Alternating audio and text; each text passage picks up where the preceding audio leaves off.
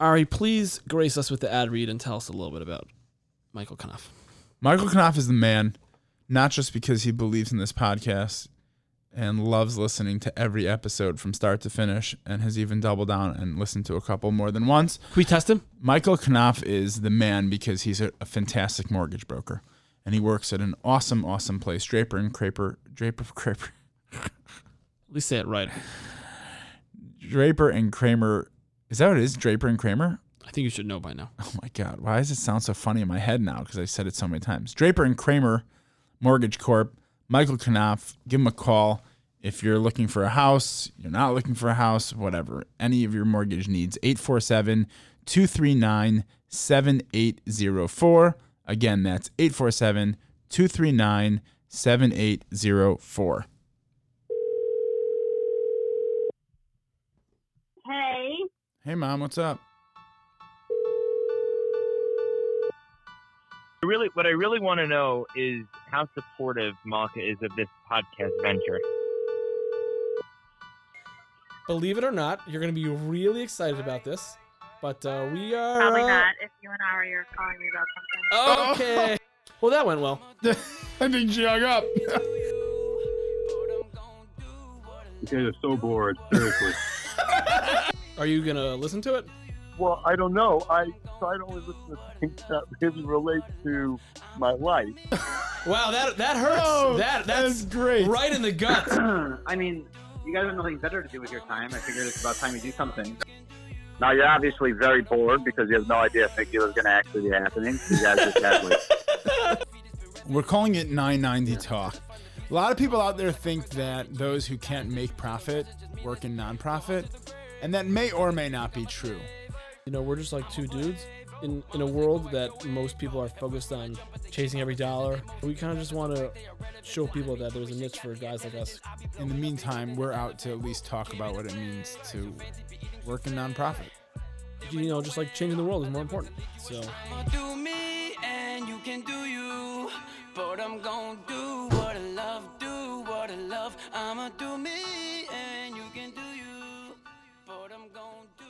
And here we are in the studio. Ari Strulowitz, Struli Bogopolsky, 990 Talk, coming at ya with a great episode ahead of us, and an awesome interview. I'm ahead of you right now. You're facing me. Yeah, whatever. I just meant like ahead. A great episode ahead. Great episode ahead. You done? Yeah. You done? I had trouble with my words today. So Craper. I was out of town over the weekend. I went to my sister. I had a bad flying experience both ways, and I'm not sure what was worse. The way out, we had one of those taxi away from the gate and then taxi back to the gate because like some engine light went on they had to fix. Okay, I'm gonna put a little marker there because I want to make a comment on that, but go for it. Yeah. Which wasn't the end of the world. I just feel like when the feeling of having to taxi back to the gate and then you have like, are we going to deplane now? Like that goes through your head. Is worst. Awful. It's the worst. So we were there for about an hour till it was like an hour delay, which was not. Also, I was going to the East Coast. So the whole flight itself was like an hour and a half. So like the delay was like as long as the flight. That's awful. And then on the way back, everything was going smoothly. The whole airport process. They tell us before we leave, it's gonna be great, guys. We're gonna land in a half hour before. We get out of the gate early. We finally land in the airport, and then there was no gate ready for like an hour, which is even a half hour after. Oh man! Which is even like a half hour after like we were supposed to be there. So I'm not sure which is worse. What airline was this? Southwest. I'm a big Southwest guy. Everyone knows. Oh, that's right. You Everyone flew knows. out of Midway, so you added time there because you had to drive all the way to Midway. Excuse me. There's no traffic. Everyone knows that. You still added everyone time. knows. Everybody knows.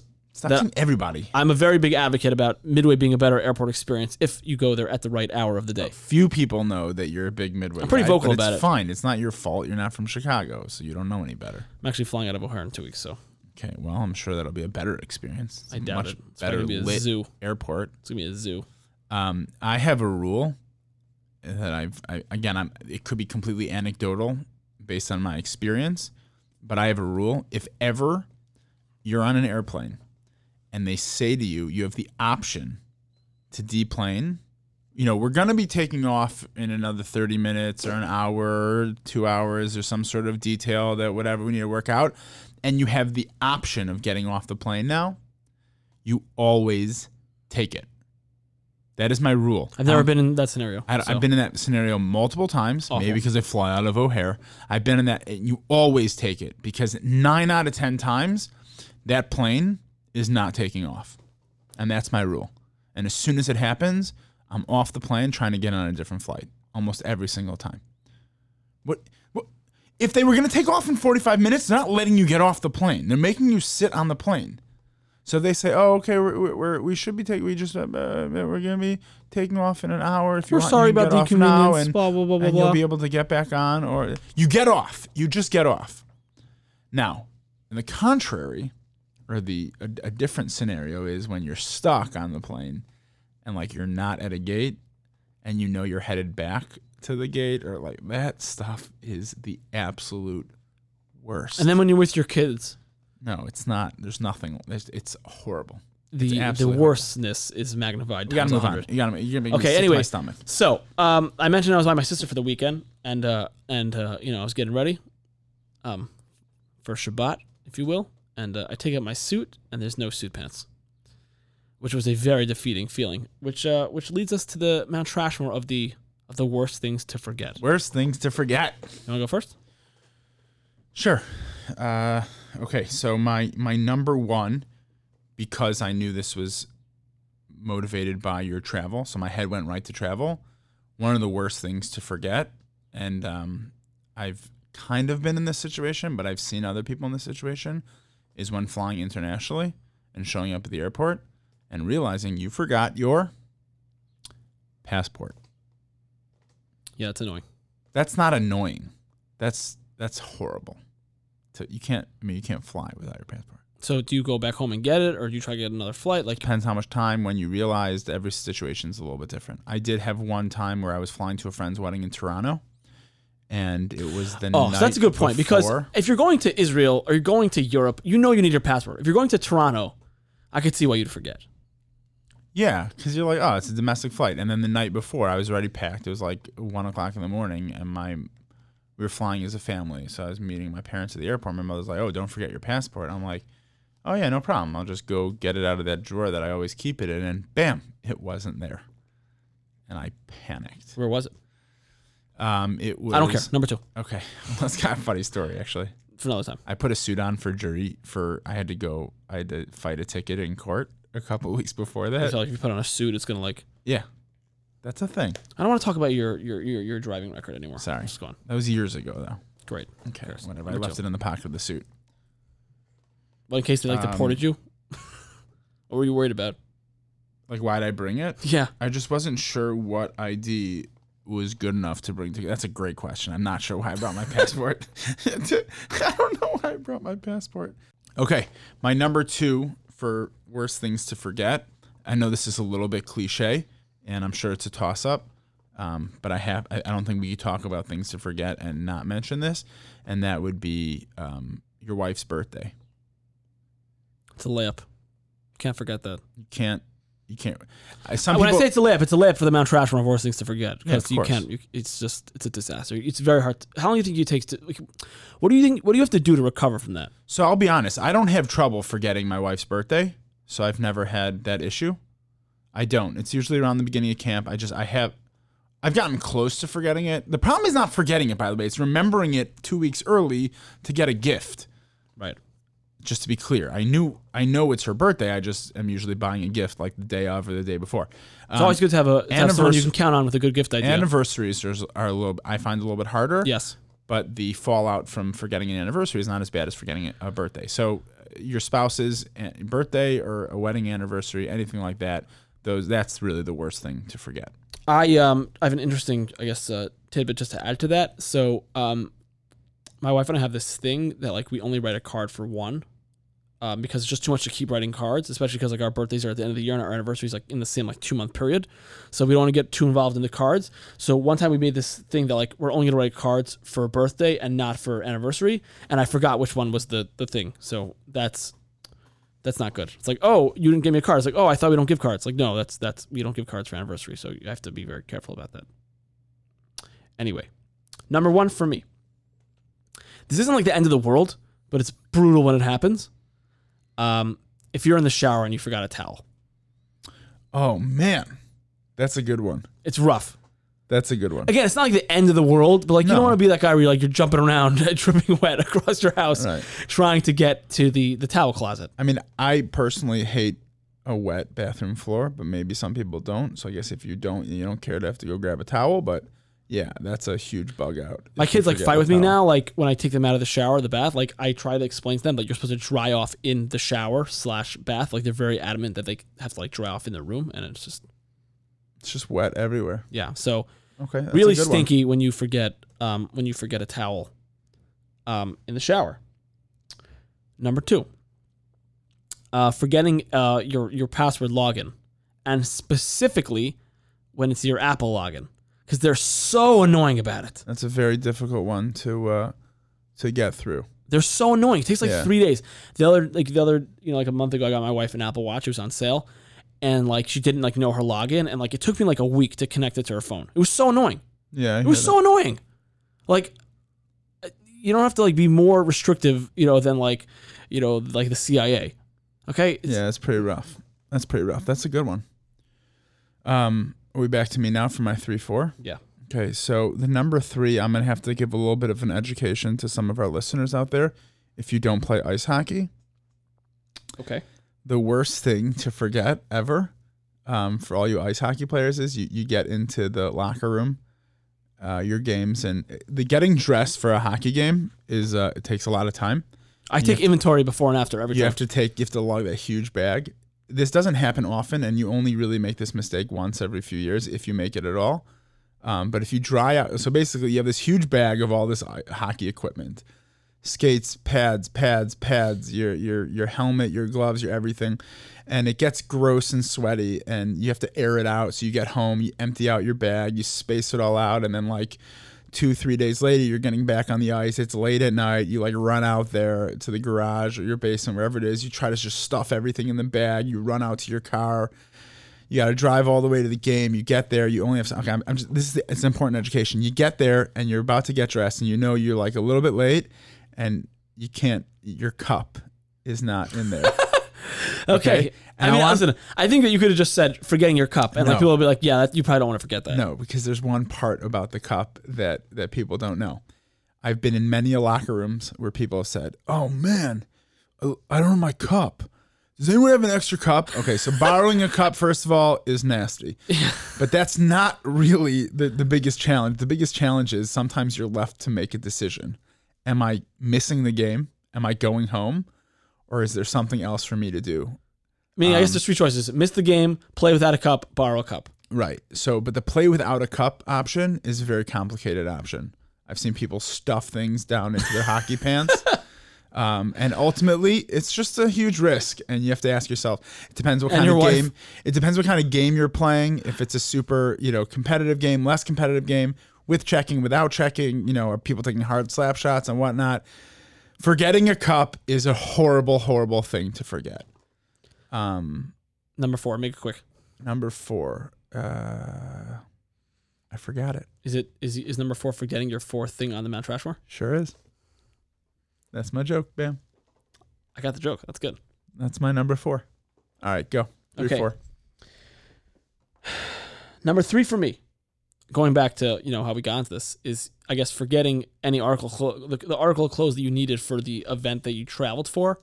If you're flying for a wedding, if you're flying for a weekend, and you forget something that you specifically needed for that Like trip. you rented a tuxedo, let's say, and you left it at forgot home, and you flew across the country for a wedding, and you forgot it. Yeah, that's a bad one. Yeah, I mean, again, obviously, if you forget a tie, you could borrow that. If you forget a pair of shoes, but like, you forget your pants, you can't borrow pants because I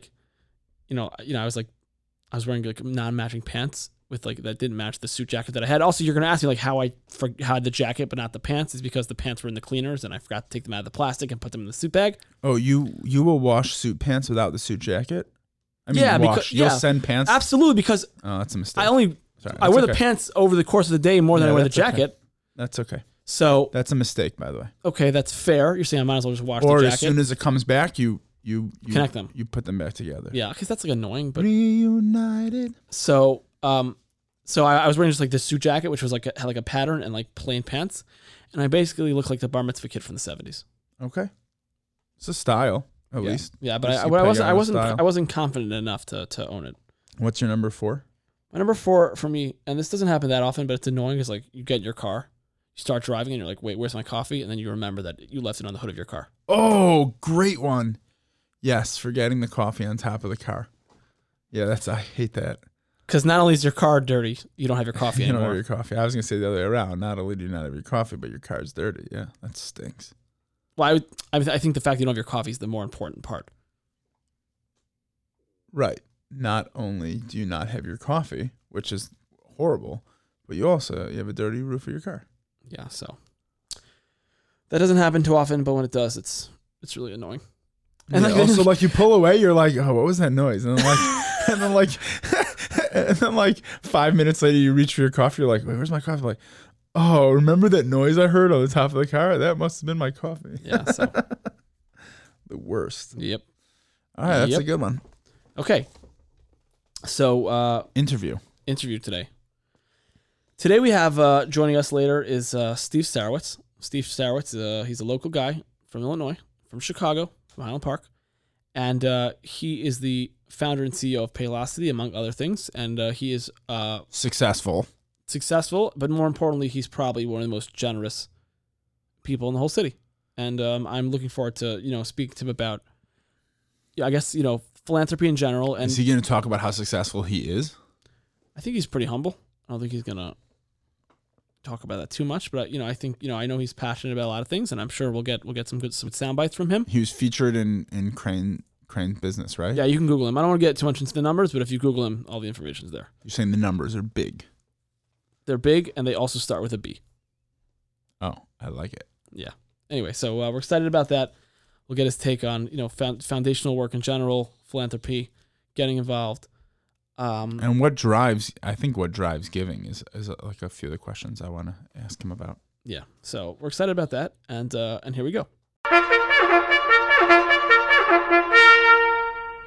Okay, so we now welcome to the show, all the way from Highland Park. Born in Kingston, New York, raised in Homewood, Illinois for the most part, and now I've lived in Highland Park since 1996. The latest Illinoisian to sign the Giving Pledge, founder and chairman of Paylocity, Steve Sarowitz. I have not signed the Giving Pledge. Oh, I will have to cut that part out.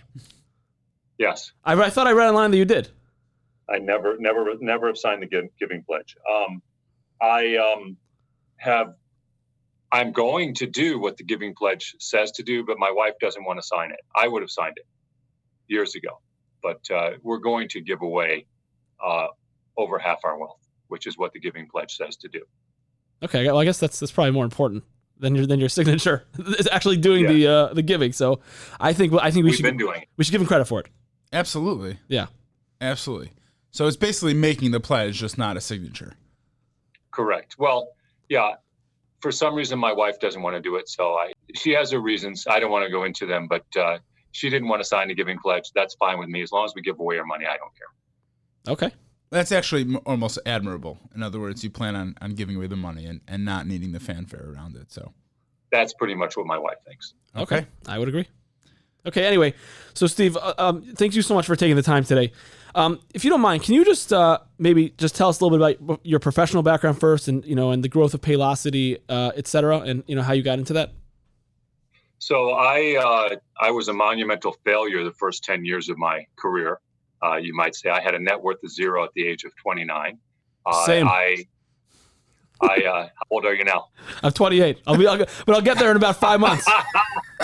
So there's hope. There's hope. I got involved in entrepreneurship in college, and my first ventures, I think I got $1,000 when I graduated school. And I called up my parents 6 months later. I'd started a few ventures. I had a painting company. I did it over a couple summers. I did food fairs, and I went around the country selling Pope USA Tour T-shirts right after I graduated college. So I called up my parents in the fall and said, that $1,000 that you gave me for graduation, that's gone. And I've lost $1,500 more besides.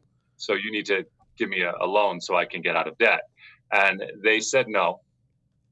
And they were very worried, though, because they were afraid I was going to be suicidal or something, because I was in debt. I didn't really care. I was a happy-go-lucky kid. And so I'd already gone to a local restaurant owner that I knew from one of the food fairs and arranged that I was going to be an assistant manager and he was going to garnish my wages. But my parents called back, afraid I was going to jump out of the window, forgetting that I was living on the first floor, and they offered to give me the loan. So I came back to Chicago, and my first job was selling copiers. And so I did that, pushing copiers around the streets of Chicago in the 80s. I did that for less than a year, and I did some collegiate marketing. And my third job was working for a payroll company called Robert F. White. And Robert F. White was at that time the leading independent payroll company in the United States. And I didn't know much about it, but I went and took the job.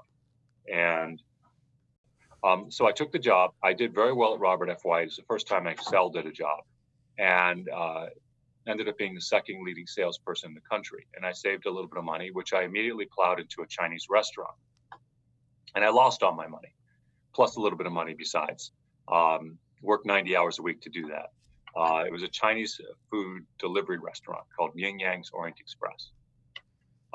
After selling the restaurant, I got back eventually into the payroll business in 1994 and never left.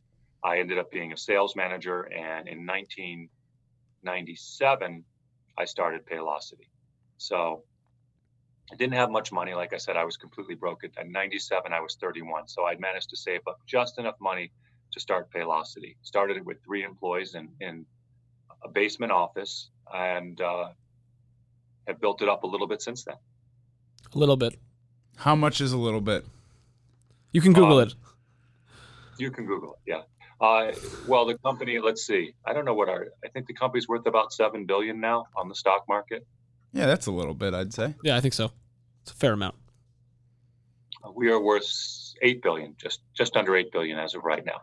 I guess yesterday was a good day. Steve, Yeah, or I haven't looked at the stock in a little while. Steve, do you have a soft spot for Chinese food? I like Chinese food. I can still cook it. I only cook it occasionally.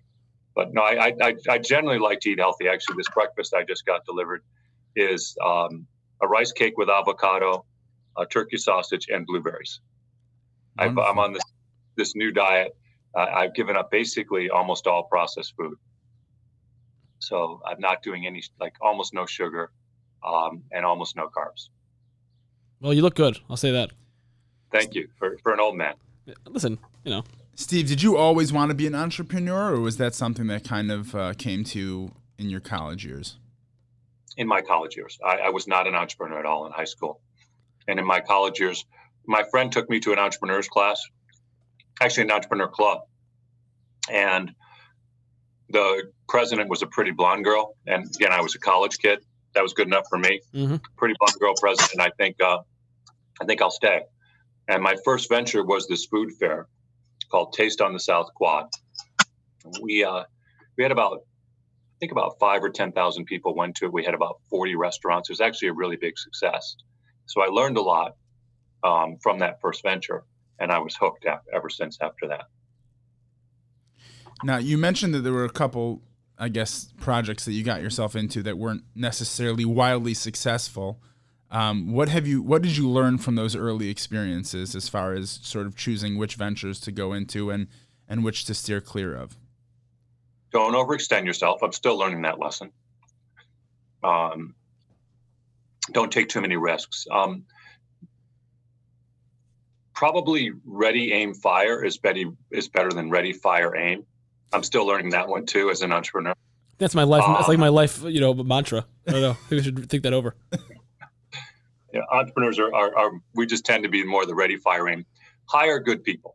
So I also learned how to delegate. When I owned a Chinese restaurant, to say I was an awful manager was probably a huge overstatement of my managerial abilities at that time in my mid-20s. I would literally push people out of the way. I'm 6'6" too. So I'd literally push people out of the way to go cook Chinese food or deliver because they couldn't do it. I was always doing it better. They couldn't do it good enough, I apologize to anybody I ever managed back then because that's not the way to manage people. I learned eventually how to delegate and always try to find someone better than yourself. That was one of my early mistakes is not learning how to delegate. That's probably a big one. And then just not thinking before I acted, not really planning things out, learning on the job. Steve, what do you find most to be like the biggest obstacle for people when it comes to delegating? What are usually the things that keep one from delegating well? You need to know your own weaknesses. One of the things I've seen among small business owners, the ones who are less successful, is they think they can do everything well. And that's the kiss of death. If you have a small business and you think you can do everything well, there's always something you don't do well. In my case, I eventually delegated the whole thing away. So I just go to 4 board meetings a year with Paylocity because I found people who are better than me at everything. Did you ever consider basketball? Did you ever play? If you ever watch me shoot a basketball, I still play basketball, and I still play just as poorly as I did when I was in my 20s. I'm in great shape I'll be 55 this year. I'm in great shape. I can run. I can run 3 miles in about 21 minutes still, which is pretty good for a guy my age. But I can't shoot. I mean, literally can't hit the side of the barn. If I make a layup, they cheer. I'm okay. I'm okay at defense, but don't ask me to shoot a basketball. Can you still dunk? I mean, you're 6'6" and you're in good shape. No, that jumping ability, which wasn't great in my 20s, is much worse now. I could get over the rim when I was in my 20s. I can't touch the rim anymore, which is sad. Okay. Anyway, just before we transition to talking about philanthropy and the good stuff, I just have one question before that. Was there like a moment in the growth of Paylocity when you're like this is going to be big time? Like, was there like one like moment or time you could pinpoint in which you thought everything was going to change? Yeah. When I brought in Steve Beauchamp and we really laid out our plan to go national, that's when I knew it was going to change. When we brought out our software and we transitioned to our own product, I knew that was going to be big. And so when we started winning awards, so there were different things. So if you go with the first sea change, it's when we made the Inc. 500, and we were also named the Independent Payroll Service Bureau of the Year by our industry association in 2003, 2004. That happened. We won that 2 straight years, and we made the Inc. 500 2 straight years. So I knew the company was poised for growth. The next big thing which happened was moving over to our new software a few years later, and then hiring Steve Beauchamp. And all of those things changed the company for the better. Okay. So most people don't know this, and maybe you don't want people to know this, but you have a foundation called the Julie and Grace Foundation. So as you got like more serious about philanthropy, I'm sorry. Philosophy is probably a better thing because I'm more serious about philosophy and theology than philanthropy. That's true, but this is a nonprofit podcast, so when we start our philosophy podcast, we'll revisit that. But is there like a specific philanthropic philosophy that you have, or what interests you, and I guess as you were growing your business and your wealth, that you said to yourself, this is something that I want to support, this is something that I want to change the world with? Well, I think your faith drives everything in your life, and it should definitely drive your philanthropy. So for me, it's the oneness of humanity. I'm a Baha'i, so everything the Baha'i faith is about the oneness of humanity. So get rid of racism, sexism, nationalism, religious prejudice. And I like to go to the core problems in the world. The core problems in the world are not that we have poor people. We have poor people because we have racism. We have poor people because we have sexism, because we have nationalism, because we have religious prejudice. And so the types of philanthropy we do are about education. And to some extent, spiritual education. When you're engaging with a potential organization, or they're engaging with the foundation, what types of things are you looking for them to sort of say or to share, or what goals are you particularly looking to invest in? It depends on the organization, because we support, Julie and Grace supports over 50 different organizations. By the way, we don't take unsolicited requests, so just in case anyone wants to call us. That's for all the listeners out there. But for example, we support foster children, we support orphans, we have a couple centers we built, one in Israel, actually, in Akko, Israel, for Jews and Arabs, another one on the west side of Chicago. we want to know what the organization does. What's its goals? How does it meet its goals? How is it run? We are very careful to invest in organizations that are well run fiscally, much more so now than we were 5 years ago, 6 years ago when we were starting this. So we want to know that the organization is sustainable. We want to know that it's doing what it says it's doing.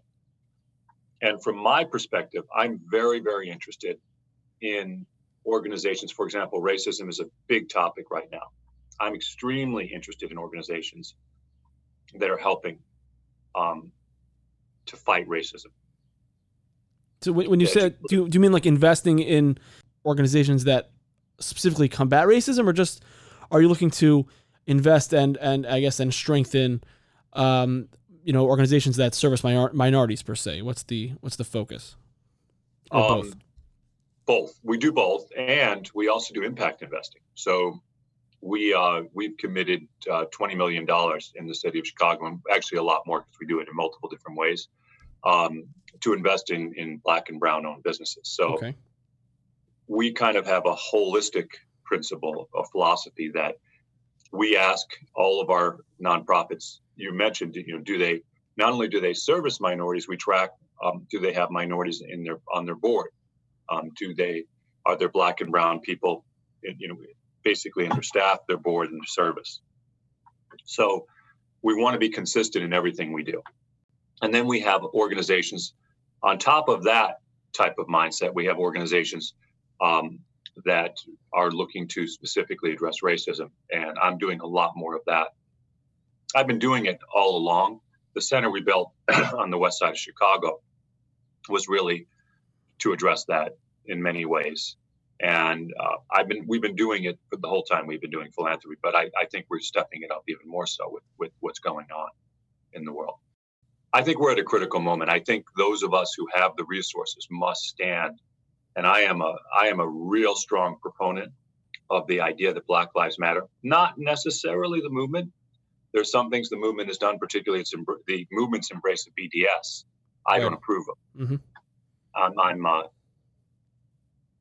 I don't believe in hatred. I don't believe that you overcome hatred with hatred. As Martin Luther King says, you need love to overcome hate.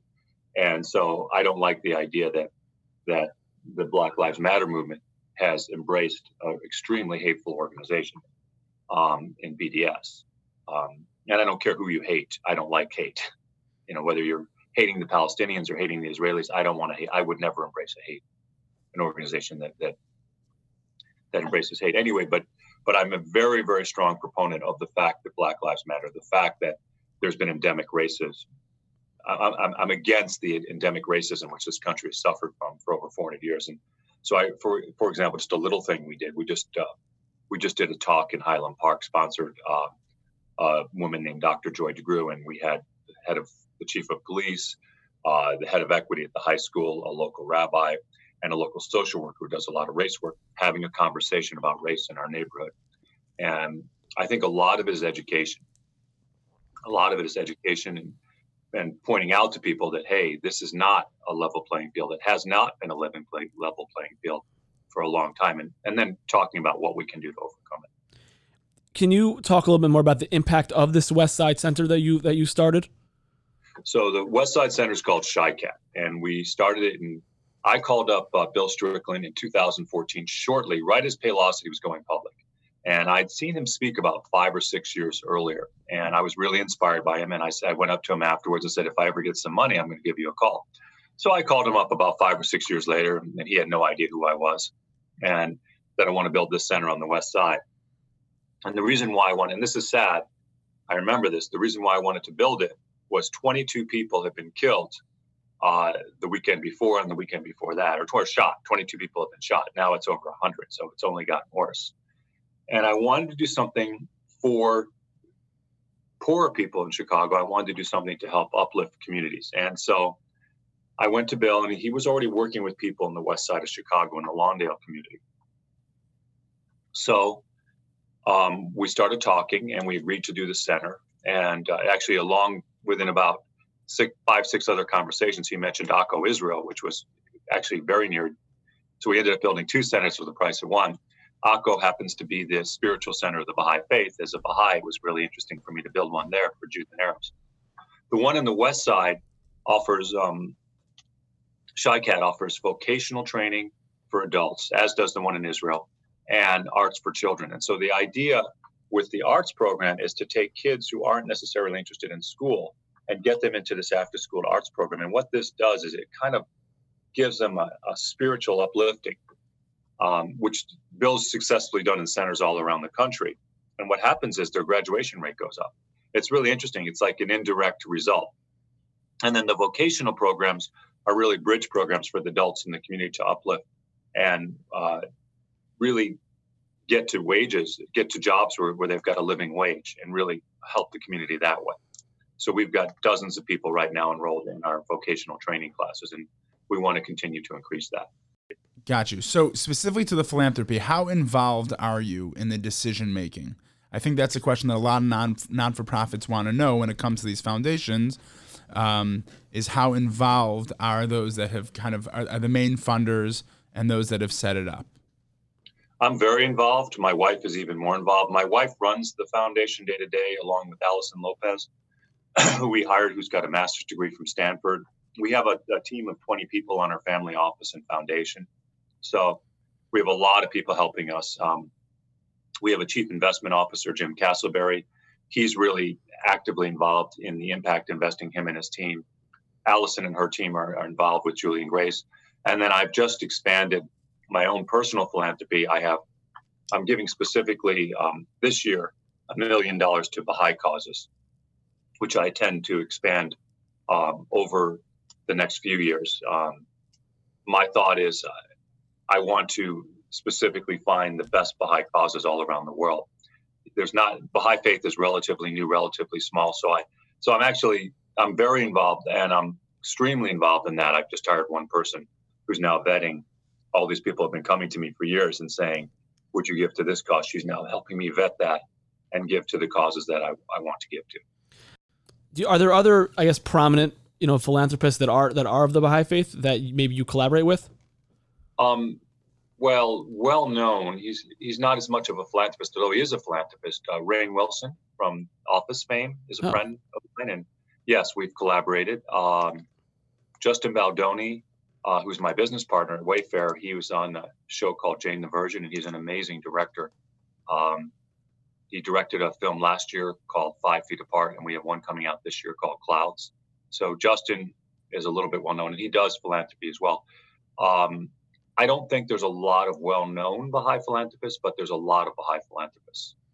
I was going to say, because the temples are certainly not. They don't look like they're cheap construction. Very nice. Well, yeah, but there's not that many temples. So if you look at, like, for example, all the Jewish temples, there's a lot of Jewish temples. Look, what if you took all the money that went into all those Jewish temples and made one of them? Because there's only one Baha'i temple in all of North America. Right, and it's right here in Evanston. Yeah, yes, yeah. It So is. I guess think about that.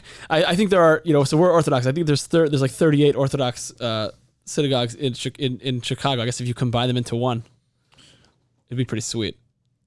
My sister's just Orthodox, so. Yeah, I think she lives around the corner from me. So, yeah. Anyway, Steve, going back a little bit to the foundation. So, I hope this question's not too forward, but do you approve every dollar that is given out in some way, shape, or form, or is it you kind of set up a system of decision making and allocations, and maybe you check in on it every once in a while? Our board approves every dollar that goes out. I'm on the board.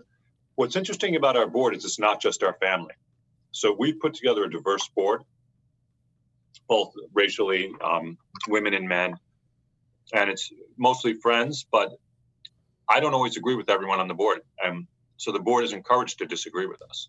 So what you'll notice with most family foundations, it's basically relatives. And also, I guess a lot of times the board on a family foundation is really just a sham board where just really one person calling the shots.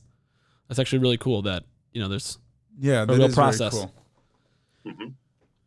In your experience, I guess, in involved in philanthropy, is there anything that you maybe wish other philanthropists would do more of, or get involved in, especially in your inner circle? Mm-hmm.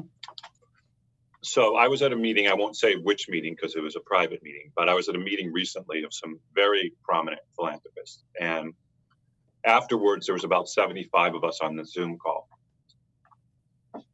And they were talking about the crises that were going on. And they talked about COVID.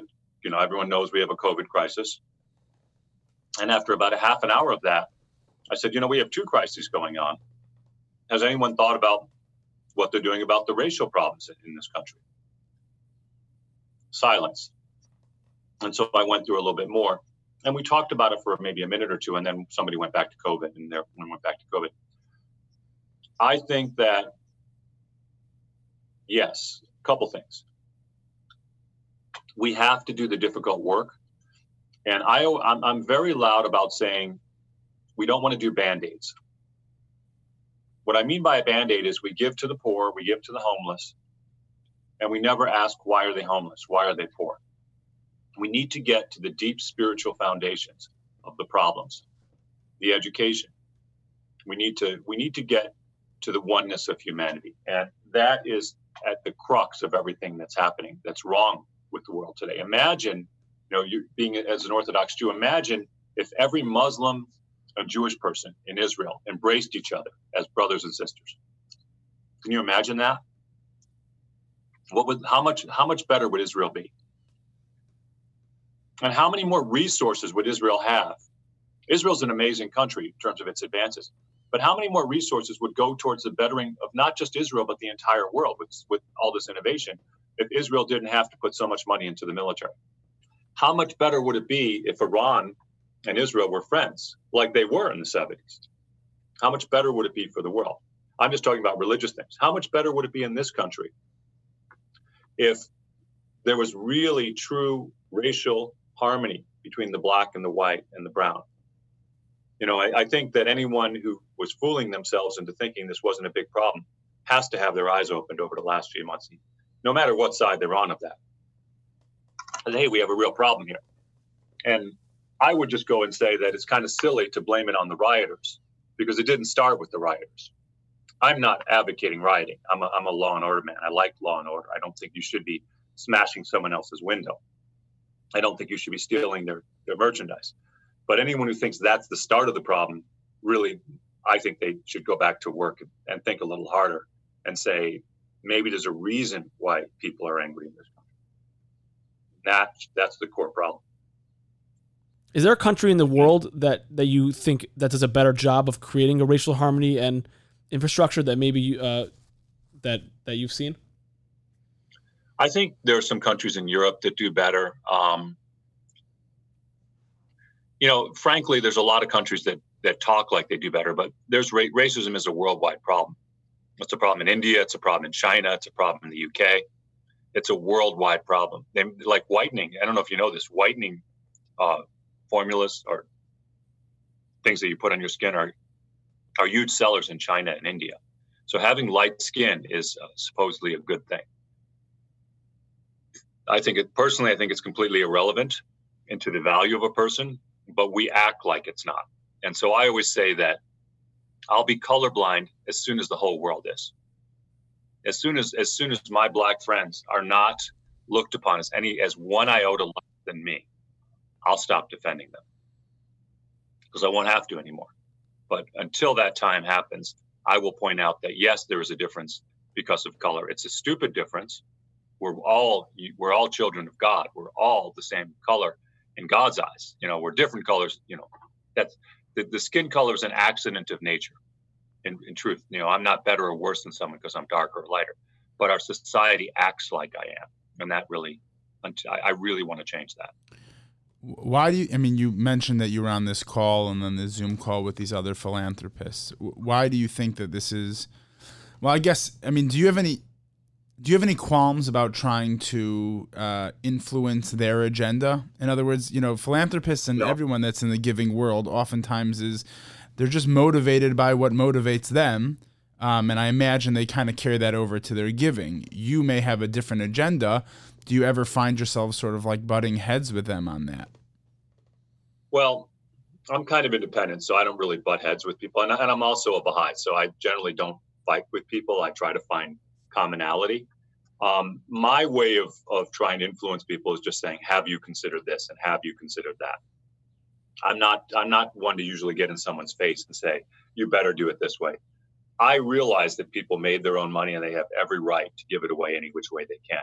One other comment I was going to make about philanthropy, and we've given money to, my wife is on the board of DePaul. We've given a significant amount of money to DePaul, and I'm going to give some money to U of I. But the bulk of our money that we're giving away is really helping the poor. It's harder to do that work. It's harder to get involved in a community. You have to go, and that's the other thing is you can't just write a check and disappear. You can, but it's not going to be effective. You need to get involved and do the work in the community. Really, you have to monitor what's going on. You have to have the community have to say what's going on. That's a much more difficult type of philanthropy than just writing a check to a university or a hospital. Hospitals need money, universities need money, but I would hope that a greater percentage of money in the future will go to helping the poor, will go to education, will go to things that, to me, will make society better on a larger scale than giving to a university that already has $1 billion, endowment, versus, giving to somebody who literally doesn't have enough to eat. You mentioned, I guess giving to, higher education. What do you think is the future of higher education? Considering the, especially the impact that COVID has had on universities, and as an entrepreneur yourself, where maybe you're not an attorney, you're a doctor, where you didn't necessarily have to go to, school. I mean, obviously, I'm sure you benefited, but do you look into the future regarding higher education and see maybe that's not where the future will lie? Higher education is always going to be there, but it's going to have to change. Right now, higher education is too expensive. Yeah. So there's going to be a reckoning. I mean, how many people, what does it cost to go to Northwestern? $70,000 a year? I mean, how many people can afford I can afford $70,000 a year, but you don't want to have only the billionaires sending their kids to college. It would somehow we have to figure out how to make college cheaper for the average person, because there's a huge student debt problem. And I think we have to rethink college. I mean, when I went to school 175 years ago, it's not good. You told us you're 55. That's not good math. No, I'm not that good at math. No. So when I graduated in 87. When I went to school in the 80s, University of Illinois, including room and board, cost $6,000. It's a little more than that today. It's in the 30s, I think, today. Was that per semester or for the year? For the entire year. Oh my God. What a time to be alive. Anyway. I could have gotten a summer job and with student loans and a summer job paid for college. How many kids today could have a summer job at student loans and paid for college? Impossible. See, that doesn't make sense. So somewhere the costs of college have gotten out of line, and they have to figure it out. You mentioned before about how you kind of have to get involved in the whichever organization you're investing in and you're contributing to. What are you looking for maybe a year later? In other words, once you've sort of engaged in a relationship with a non-for-profit, are you laying out benchmarks? Are they detailing benchmarks? What kind of progress are you looking for? They're laying out the benchmarks. I'm looking to see that they hit their benchmarks. If they said they're going to do X, they're going to do X. So they're going to, again, when we work with community, we want to know that first of all, I don't go to a community and say, I'm going to do this for you. I'm more, especially over time, as I've learned, what do you need? So my goal with philanthropy is to find good organizations and support them, not to tell them what to do. So, for example, one of the organizations we support is Tahirih Justice Center. They help female refugees from all over the world. And I wouldn't go to Tahirih and say, you have to do this or that. They do what they do. We give them money to do it. And then they tell us at the end of the year what they've done. We have another organization that supports foster children. Same thing. We don't tell them what to do. Sometimes we do. My wife did something with the Sierra Club. She's on the board of Sierra Club, where she encouraged them to start working more in the inner city. So sometimes we'll influence them that way. We do influence them to be more diverse in terms of their board and staff and who they service. But In terms of their, telling them what to do, that's not our job. Are there any like preconceived notions or, I guess, stereotypes that people have about philanthropists that maybe, or I should say that maybe nonprofits have about philanthropists that maybe you would want to change? We don't have unlimited money. What? You're not the only nonprofit that's asked me for money today. How many calls do you get a day, roughly? Does the foundation get? Not that many because I'm relatively low profile. Okay. Because people remember, I sometimes twice in a conversation, our foundation is not accepting unsolicited bids. There you go. That's number 2. That's number 2. But you can't say it anymore. That's your max. Could be. I could try 3 times if I need to, but I'm a little bit of a lower profile person in general. You won't see my name in the news very much, relatively. The only reason I actually did my interview with Cranes last year was because they put me in 3 times without interviewing me. Mm. I called them up. I said, well, you keep putting my name in there. Maybe you should interview me because then you would actually get the real me. And they said, what do you mean? Well, I said, well, this is the real me. If you're interested, do an interview. And they were fascinated. Actually, the woman who interviewed us, she was kind of like almost blinking her eyes when she's like, that's really you? I said, she's like, I think he's for real. I think he really means these things. No, I don't want it I don't want to die a rich man. I could care less. I'm not a materialistic person. I drive a Prius. I don't really have a lot of expensive habits. I buy Baha'i books and give them away. That's a few $1,000s a year. I don't golf. I run. I have my same old, basically, if you looked at all my habits, I could be very middle class and be very happy. We live in one house. We don't have a huge fancy. Our house is nice, but it's not super fancy. We don't have any fancy cars. We don't have a vacation home. So we don't need a lot of things. And frankly, I could live on a lot less than we live on. So I'm not, to me, being wealthy is not a huge thing. And the other thing is I don't want to ruin my kids. We have 2 children. We want them, and they're great kids. And they know that they're going to make their own way in life. And so I don't think that rejoicing in being rich it makes any sense. And I'm a little bit of an anti-materialist in that I think if you are so worried about the things you have in life, then you're probably thinking wrong. To me, ultimate wealth is spiritual. Not, and you guys are Orthodox, so if you know the Torah at all, the Tanakh, you know that's what it says. It's not about me having, I'm going to die someday. Hopefully, I'm 55, or almost 55. Hopefully it won't be tomorrow. But when that happens, I'm not going to take whatever I've accumulated with me. That's going to stay on this earth. The only thing I'm going to take with me is the good deeds I've done in this world. Have I developed honesty? Have I developed kindness? Have I developed mercy and compassion? So I'm working on those. I'm working on accumulating spiritual wealth. Okay, we're almost at the end here. We don't want to take up your whole day. I just have, I guess, one more question. Going back to the philanthropy, was there ever a time? I'm sure that you have. Obviously, there's the gatekeepers. For the foundation, etc. Was there ever a time when someone basically got a hold of you and pitched you an idea, and you're like, you know what? I love that. We're going to do it. Yeah. Early on, people pitch me ideas. I don't have a lot of room now for that, but Peter Samuelson, who's also a movie producer, pitched me an idea about foster children several years ago, and we've been working with him for years. Trying to think of others that have pitched to us. It's definitely happened. We probably have a couple dozen different nonprofits that pitched us ideas that we ended up giving to, but for the most part, actually, a lot of our major nonprofits that we give to, we actually found them. That's like a dream. That's like a dream come true for an organization. Yeah, I guess. Like Shy Cat, I found Bill Strickland. I saw him speak, but I was the one who said I want to give to that. Tahirih Justice, we found them. There's been several nonprofits that way.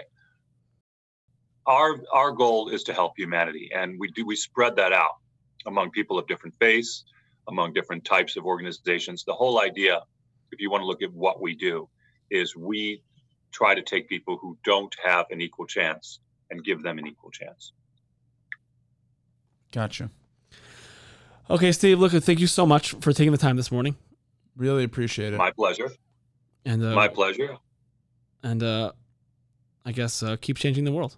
That's the ultimate goal.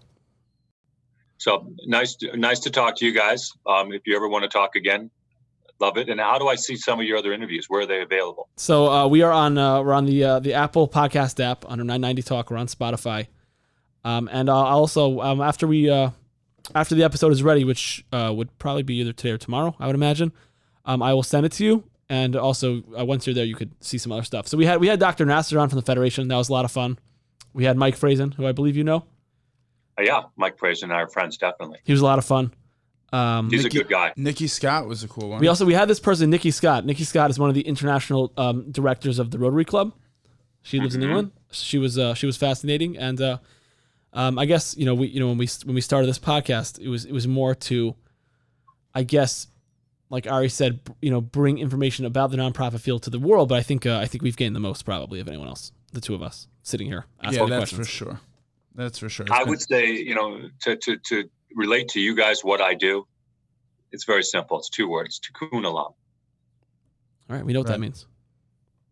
Yeah, but that's what I do every day. So Tikkun Olam.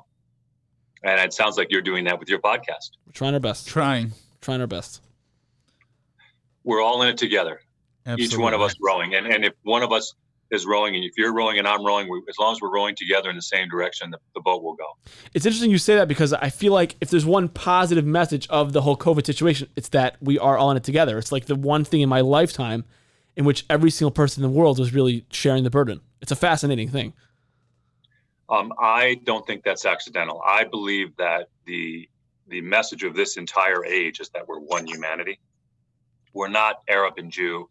We're not black and white. We're actually one humanity. We are black. We are white. We are Arab. We are Jew. We are Muslim, Christian, whatever religion. But we are one humanity. That's the global message that we were not getting. And I think COVID kind of knocked us upside the head to get that message. Fascinating. Yeah. Well, hopefully we don't forget once this passes. All right, Steve, thank you so much again. Have a great day. Thank you. And thank you, guys. Take care. Be well. Stay safe. You too.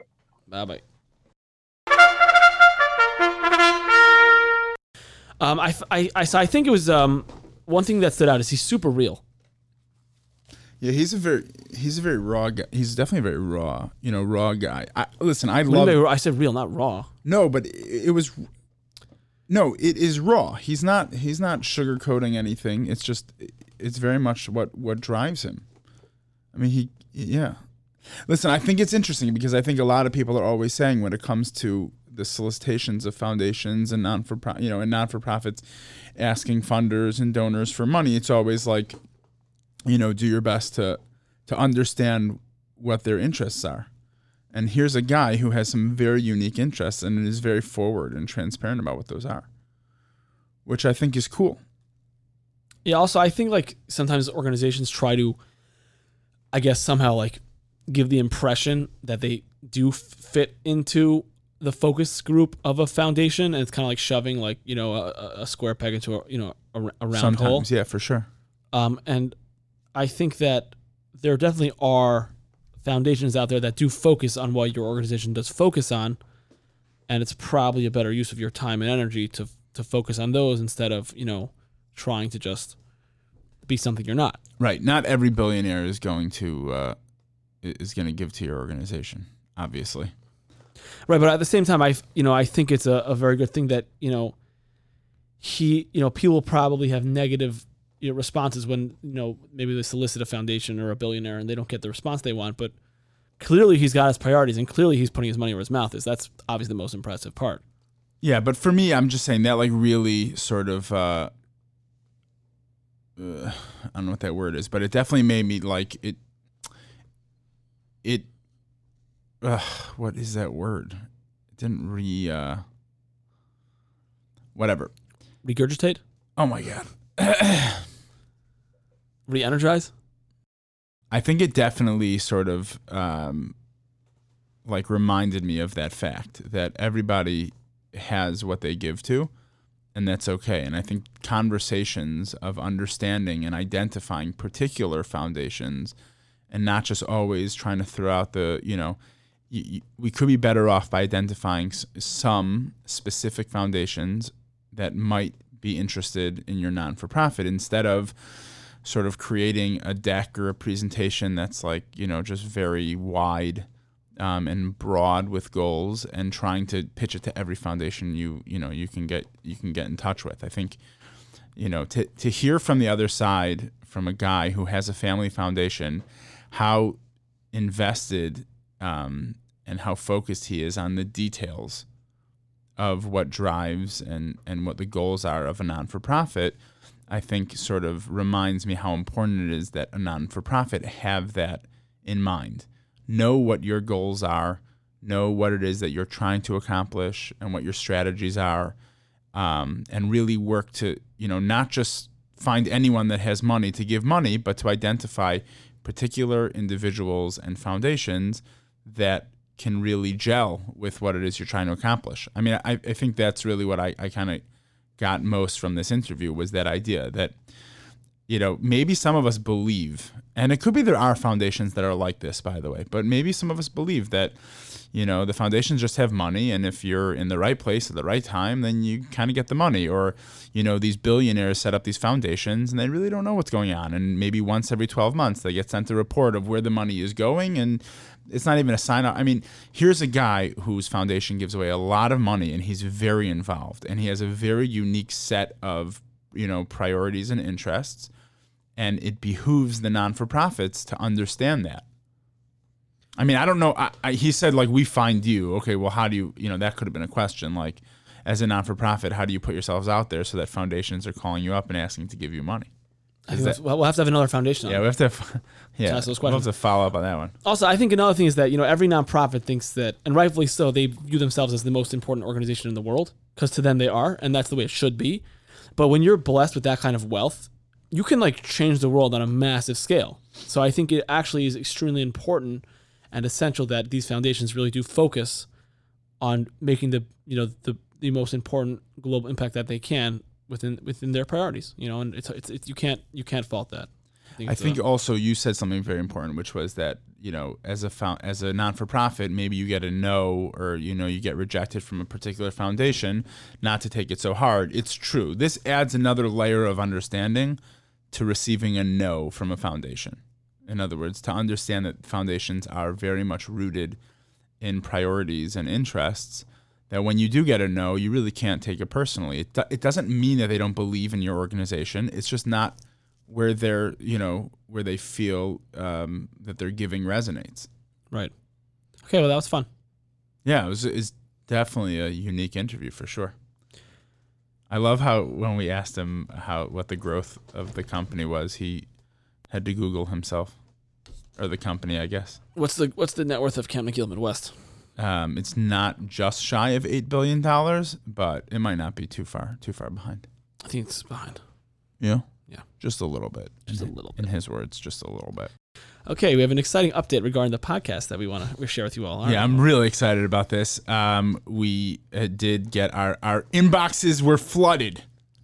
That is not true. By people interested in applying for our social media marketing intern position / producer. And we have zeroed in on one candidate who has definitely passed the first round of interviews. And we're almost at that point where we're going to sign on a dotted line, but not yet. So we're hoping that probably by our next episode, maybe 2 more episodes, to get this person, get them to agree to it first, and then introduce them to our listeners. And I know our listeners will I know they'll be well received. And this person is very excited to get involved and help take the podcast to the next level and maybe the level after that. But I don't want to divulge too many details because it may not happen. But can you at least tell me, or I'm not allowed to know? No, I'm not going to tell you. I don't think you need to know. I think you just need to trust me that I would make that decisions I make are only for the best of the podcast. Is this because I have a big mouth, or because no? you But think I'm going to scare them away? I wonder what they're going to say about your writers. What if they come in here like, okay, Yost, really, you got to cut your writers. They're no good. Can you stop, going at my writers? The writers? Yeah. Sorry.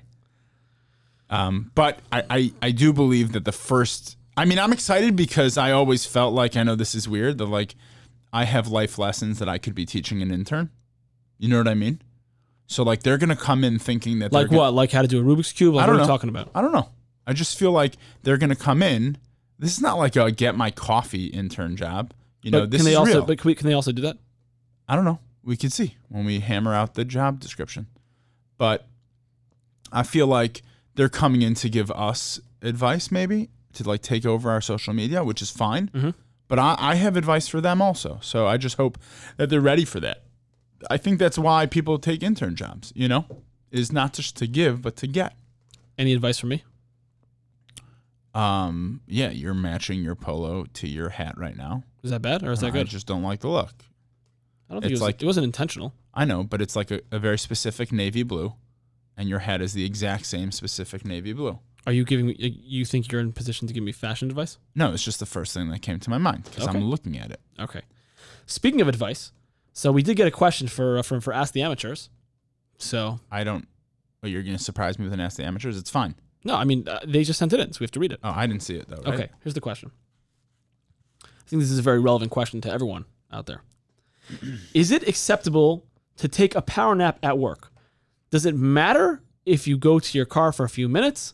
How much worse is it to just go straight down on the arm or be caught dozing off while sitting upright? Oh wow. You want to take it first or should I take it? Depends how much you want to put me on the spot, I guess. I'll take it. Okay, go. Okay, so I am absolutely pro power naps at work.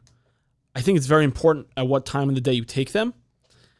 I don't think you can take a power nap before 1:30 in the afternoon. Did you say before 1:30 in the afternoon? Yeah, because like if you're sleeping at like 11 o'clock in the morning, it's like, why are you so tired at this point? 1:30 in the afternoon is like pretty normal. You know, my schedule is going to be my morning coffee, power nap if needed, early afternoon. But you know, when you hit that time and like between the 1 to 3 where you start getting, start dozing off. 20 minutes on the arm, knock it out, wake up fresh, another coffee, good to go till 6 o'clock. Really? Yeah. Got to be honest. All this is a little foreign to me. I'm not much of an office napper. I don't think I've ever taken a nap at the office. You've never like fell asleep on your arm at your desk?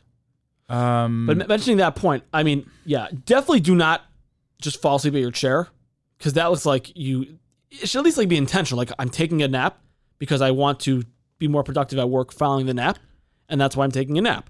If you're just dozing off at your chair, that's a bad look. You don't want your boss seeing you.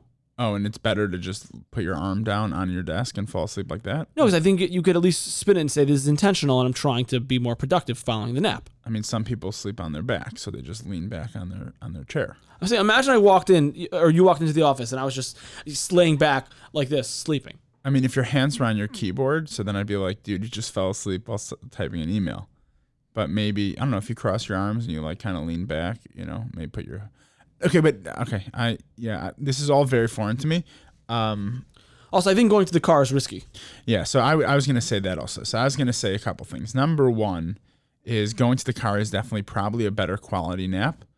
But if you get busted by like a coworker in the parking lot, like with the driver's seat, like all Full the way, on recline. yeah, Or like in all the way back seat across the bench. yeah, with like a little blanket over you, and you're sleeping in the car. That's rough. You're asking for trouble.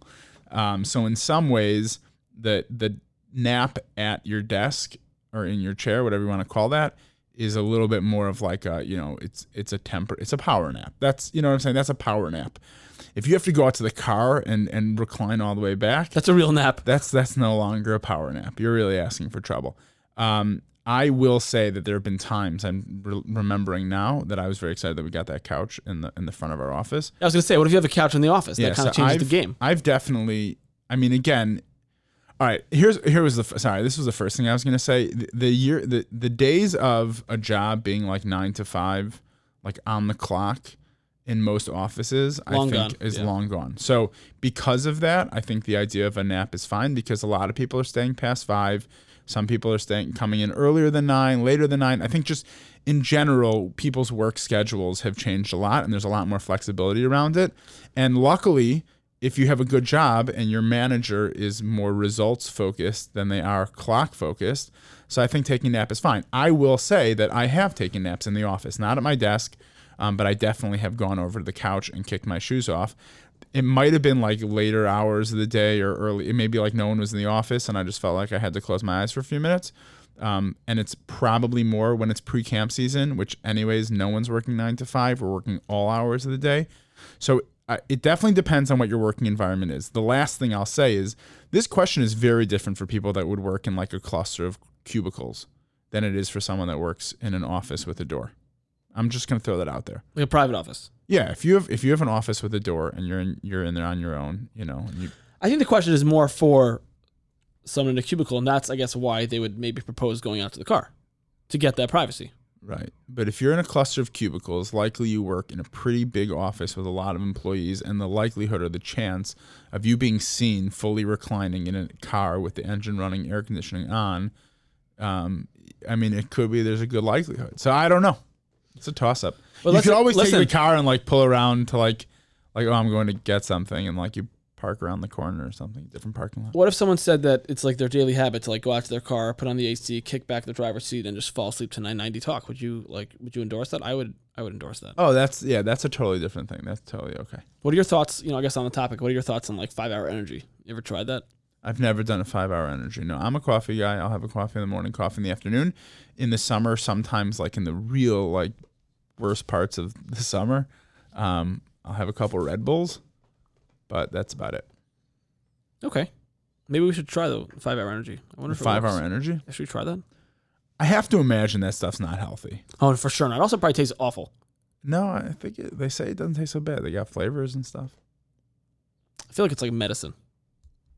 No?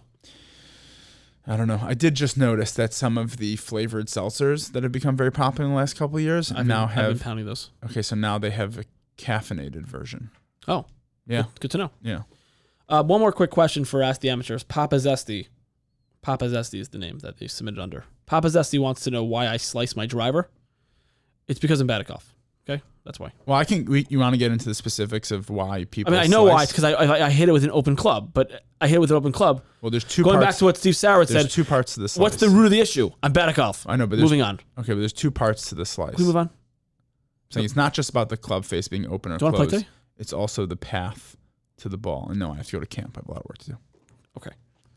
Okay. That was good.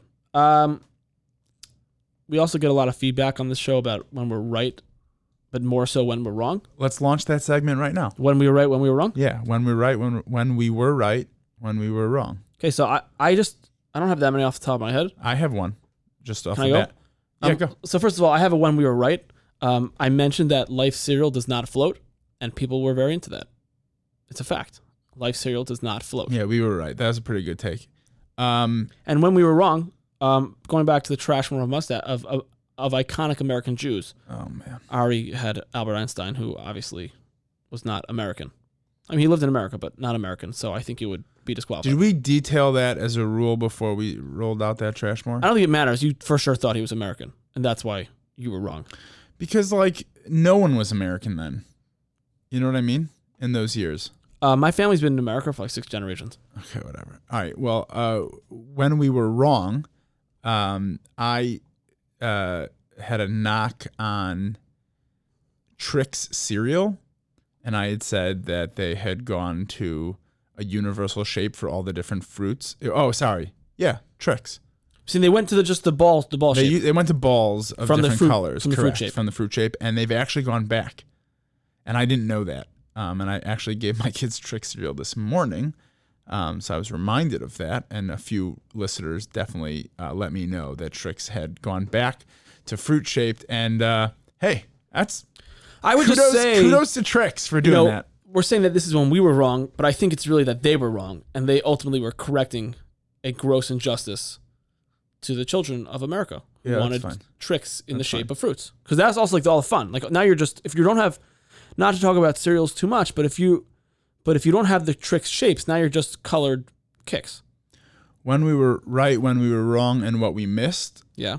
Another a big miss, I think, was when we talked about cereals and we got into the conversation of cereals that hurt you.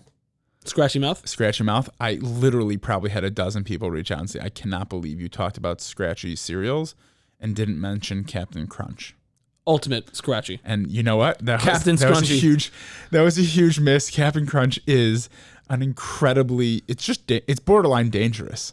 I'm surprised, like, I don't eat Captain Crunch and, like, all of a sudden, like like bleed out of my mouth. It's like really rough. That's a rough cereal. That's a fair point. Yeah. Should come with a warning. On the box. This may destroy your palate. But that's, I mean, now that we have this, I mean, shout out to all the listeners. Feel free to make sure to let us know what we got right, what we got wrong, and what we might have missed. And I can't imagine this is a segment we'll do every episode, but definitely something I think we could do every few episodes. But also, shout out to the personalities. I had another one. Shout out to the personalities that are looking to basically send us our mistakes. You know who you are. We had another one. It was yours, and someone got very upset by this. Okay. But when we did, you might be a non-for-profit you're probably a non-for-profit. So you said that it was a take on you're probably a redneck, which you attributed to who? Larry the Cable Guy. And it really was? Probably Jeff Foxworthy. Okay, and someone was really worked up about that. Okay, so that person needs to chill out. They might need to. That's fine. I'm just saying, if we're gonna do we were right, we were wrong. We can't forget that. That guy was really worked up about that. Okay, well, to all our homies out there, don't be so. Homies looking out for me. They the